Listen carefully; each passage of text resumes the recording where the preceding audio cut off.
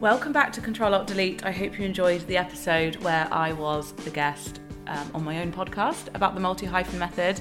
And seeing as I'm with Abby Bergstrom, my incredible friend and literary agent, I wanted to ask her a few questions about the multi-hyphen method and some of the topics that I talk about in the book. So, welcome back. Thank you very much. Thank you for letting me hog you on the podcast. So, question number one, because this is something that I talk about in the multi-hyphen method, is this new definition of success and what success means. Yeah. And I remember when you were helping me with edits on the proposal in the book, I think what's interesting working with you is I got to talk to you a bit about your thoughts. Yeah. And I really wanted to know. But remind me, what does success mean to you for the listeners of the podcast? I think success for me is, I'm very much driven by the recognition of my friends and family. I think they're the people that I work hard for and want to make proud. It's like having my best friend be like, wow, that's amazing, I'm so proud of you, kind of makes it all worthwhile. And I've never really been driven by money, hence why I went into book publishing. But yeah, I think having my friends and family recognise it, but I also think success for me is about waking up every day and going into the office and feeling excited and fulfilled by what I'm doing. I think that is hugely important to me.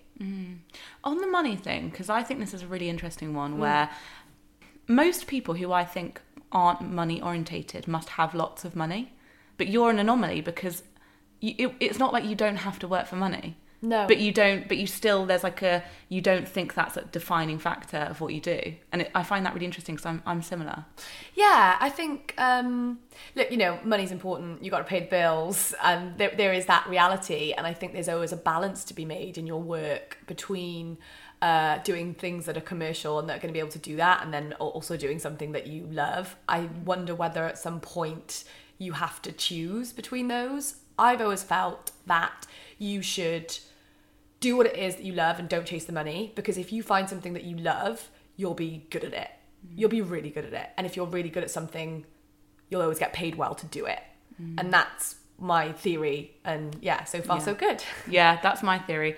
It's taken me a while to see financially it paying off, but it really does. Yeah, it can take longer. Yeah. I think with creative jobs, it often takes longer. Like a lot of my friends came out of university and went into jobs where they were on great starting salaries, and I was living in a cockroach infested flat in Shoreditch and had living off dumplings and noodles, but now I'm successful and I'm able to live a nice lifestyle, but it took a while to get there, and it wasn't money that I was chasing, it was a passion for books and writing. Because chasing the money from day one means you could be a bit cornered into something that you don't really like. You can get lost, I think, and wake up one day and you're working in an area of an industry that you never set out to, or you find yourself sitting in the department that you didn't really want to be. Yeah. This is why I think the multi-hyphen method is actually for people that work in the city and do those sorts of jobs as well, because I'm like, everyone can have some sort of creative outlet. Totally, yeah. So in chapter 2, I talk a lot about motivations behind our work, and I kind of talk a lot about generational divides, but actually how we're all more similar than we think. But it is interesting seeing what motivates different generations. But I think millennials are being slightly boxed in, and it's like that we've got totally different motivations for working, and maybe that's true in the case of flexible working, and we like spending our money on travelling and experiences. But what motivates you when it comes to your career? And I guess we've just touched on it a bit, but there must be something that kind of does motivate you day in and day out. Yeah. What motivates me? This is a good one. I don't know. I guess when you're representing other people and their literary activities, to an extent, like you're responsible for their careers and you've got their careers in your hands, or an element of it at least, and that's like a massive responsibility. I think the weight of that responsibility and the admiration and respect I have for the authors that I work with is a real motivation, because I need to feel like I've done like my best and tried 100%. But I also think what motivates me is Like people, I love the company that I work for, Gleam, and I love going in there every day and see it, like working with all the managers and all the people that work there. I think that's hugely important to me. The environment in which I'm working, I don't think I would do very well working from home or working on my own. Like I thrive in that kind of social element of my job as well, and respect from my peers in the industry as well. I guess that's important. Nothing feels better than having, somebody who works in your industry and understands the intricate details to turn around and be like, wow, that's pretty cool. Well done. Yeah. So that's a motivator too. Because I think when you hear about demotivation, it's normally like a bad boss or someone dragging you down or a toxic friend. Yes. Who you're surrounded with is so important. Totally. I'm words of affirmation. Like that's what motivates me. That's what I need. And I'm quite good at communicating that with my boss. Like I'll sort of say, like, remember you at school and you used to get those gold stars that were under sellotape? I remember having this conversation with my boss and I was like, I was the kid that would have like 4 stars. Like I needed the stars because I needed to go home and be like, Mum, look how many stars I've got. And I was like, I need the stars from you. Verbal gold stars, like just a tap on the head here and there, which, I think there's something you can give to yourself. And I think the more senior you get in your work and your role, you have to learn to be able to give those gold stars to yourself. But I'm definitely words of affirmation. Yeah, and also such a reminder to tell people if they're doing a good job. Yeah. Because it is motivating. I definitely want people to say well done where it's deserved, and then you want to do more of it. Yeah, when you're managing people, it's hugely important. So my next question, based on chapter 3, which is about the rise of multi-hyphenates.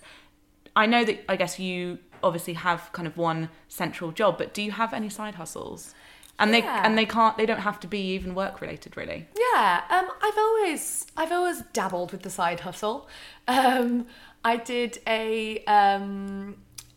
like various like activist campaigns with my friends on the side. We did one called This Doesn't Mean Yes a couple of years ago. That was amazing. So that was about campaigning against rape culture. Yeah, absolutely. It was a kind of like anti-rape campaign, like getting a cab home with you doesn't mean yes, wearing red lipstick doesn't mean yes, wearing a short skirt doesn't mean yes, and the right for any person to behave, act, dress however they want, however they feel, and that's never an invitation or a justification for any kind of violence or sexual assault. So we set up a camera in Shoreditch and we stopped women and photographed them.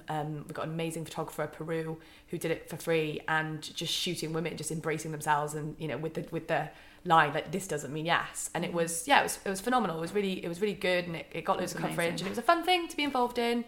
And now I do writing on the side. I've written for Refinery, and I write a lot for Elle magazine, which I really love.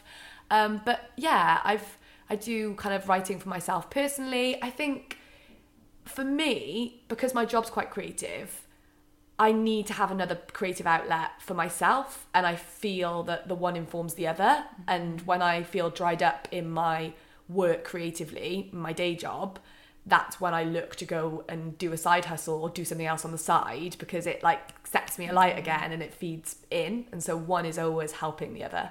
And that's such a important case for employers letting their staff go and sort of have some thinking space and not to be scared off if someone has side projects. Like, it's not like you're doing it where you're at work. It's things that you do outside of work, but actually your company are lucky to have you because you have all of these side hustles. Yeah. They're not a negative. Totally. I completely agree. I think that my side projects have always helped and enriched my 9-to-5 job, so to speak.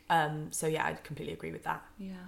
So on one of the negatives of our working culture at the moment as it stands, especially with endless communication and technology and apps and our phones, and I feel like we're on the verge of like a breakdown like in society, which is why it's good to talk about it. But have you ever had burnout, and what advice do you have if you have had it and got back on the horse? Yeah, I've definitely had burnout. In fact, I remember us meeting for breakfast. I think it was like last summer now, about that, and I was sat dribbling over my eggs, I think, in a complete flux and state of disbelief. And Yeah, I definitely have experienced burnout. I think that is because I love my job so much that I sometimes forget that it's work, and it's this, you know, you keep going and you keep going and you keep going. And yeah, I think I used to live a lifestyle of,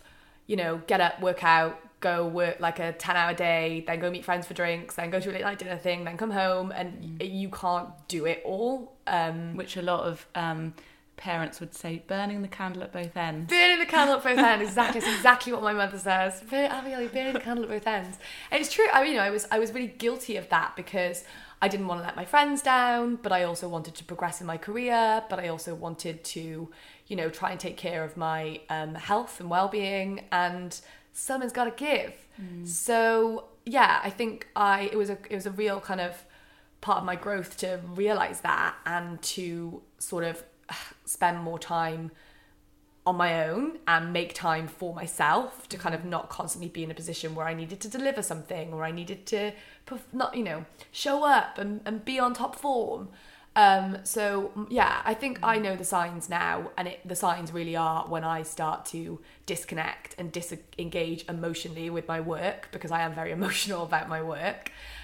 When that starts to happen, that's the red flag for me that whoa, you need a break. And I might just go back to Wales, or, you know, stay with my folks for a few days, or I might, you know, went on a yoga retreat. I've been lucky and kind of, you know, gone and done things like that as well. So yeah, I think it's just knowing those are the signs for me: disconnecting, and I just step back. I think step back, and when you return, you've got a completely new, fresh perspective.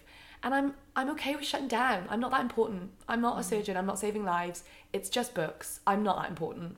And the world can survive without me for a week, not being on email. And I think anyone who doesn't feel that way, you know, probably has an overinflated idea of themselves, because, you know, we're all replaceable in a lot of ways, and people can cope. People can cope without you, at least temporarily. So true.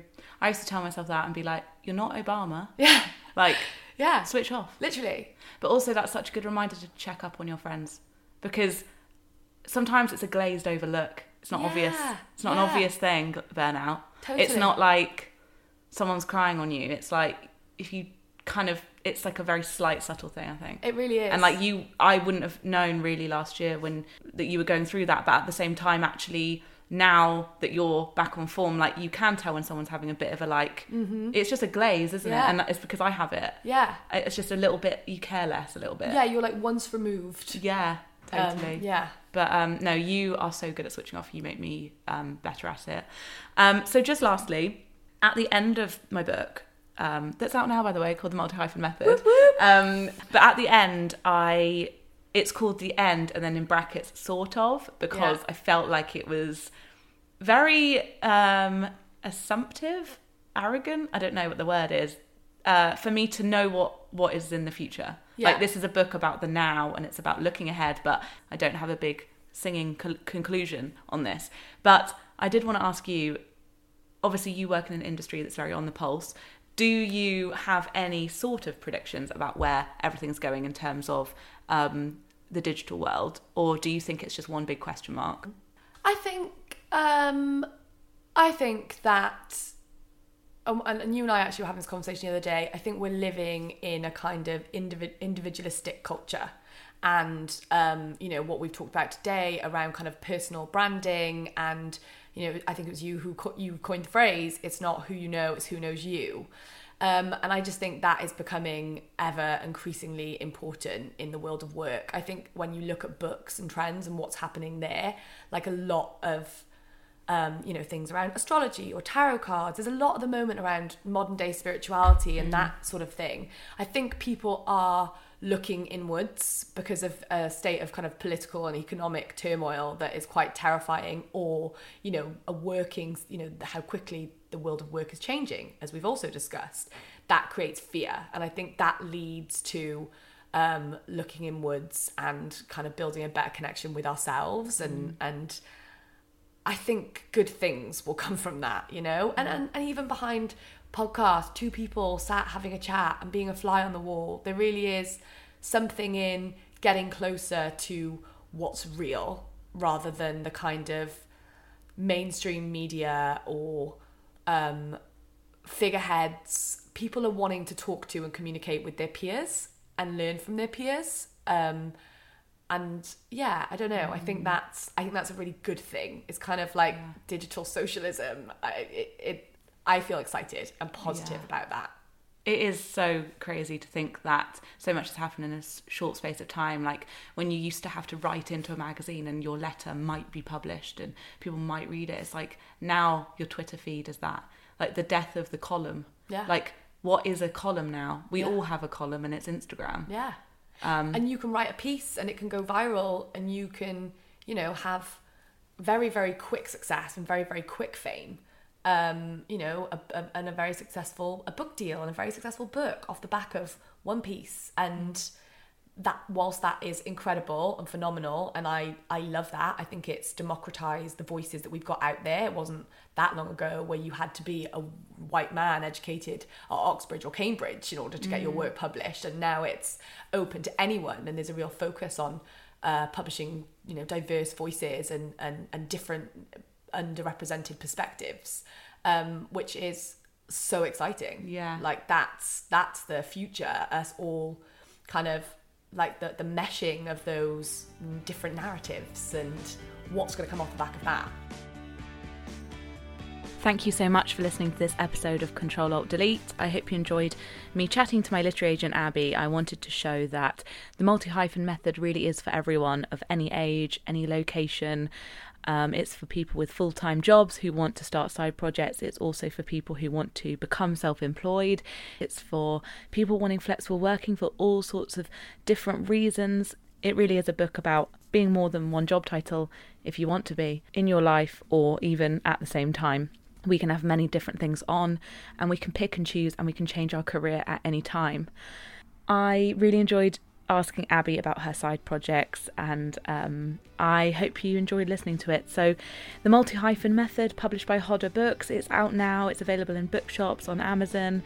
It's already an Amazon bestseller, so thank you so much to everyone who's gone out and bought a copy and said nice things about it. I really appreciate it. So we will be resuming as normal next time the podcast goes up, and I'll be interviewing some brilliant authors about their books. So thanks again for tuning in. See you next time.